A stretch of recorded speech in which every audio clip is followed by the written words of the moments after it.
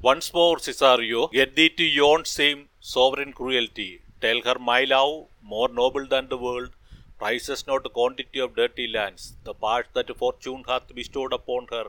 Tell her I hold as giddily as fortune, but it is that miracle and queen of gems that nature pranks her in attracts my soul. But if she cannot love you, sir, I cannot be so answered. Sooth, but you must say that some lady, as perhaps there is, hath for your love as great a pang of heart as you have for Olivia. You cannot love her. You tell her so. Must she not then be answered? There is no woman's sides can bite the beating of so strong a passion as love doth give my heart. No woman's heart so big to hold so much. They lack retention. Alas, their love may be called appetite, no emotion of the liver, but the palate that suffereth surfeit, cloyment, and revolt. But mine is all as hungry as the sea and can digest as much. Make no compare between that love a woman can bear me and that I owe Olivia. But I know. What dost thou know? Too well what love women to men may owe. In faith, they are as true of heart as we. My father had a daughter, loved a man, as it might be perhaps. Were I a woman, I should your lordship. And what's her history? A blank, my lord. She never told her love, but let concealment like a worm in the bud feed on her damask cheek. She pined in thought, and with a green and yellow melancholy, she sat like patience on a monument, smiling at a grave. Was not this love indeed? We men may say more, swear more, but indeed our shows are more than will. For still we prove much in our woes, but little in our love. But died thy sister of her love? My boy, I am all the daughters of my father's house, and all the brothers too, and yet I know not. Sir, shall I to this lady?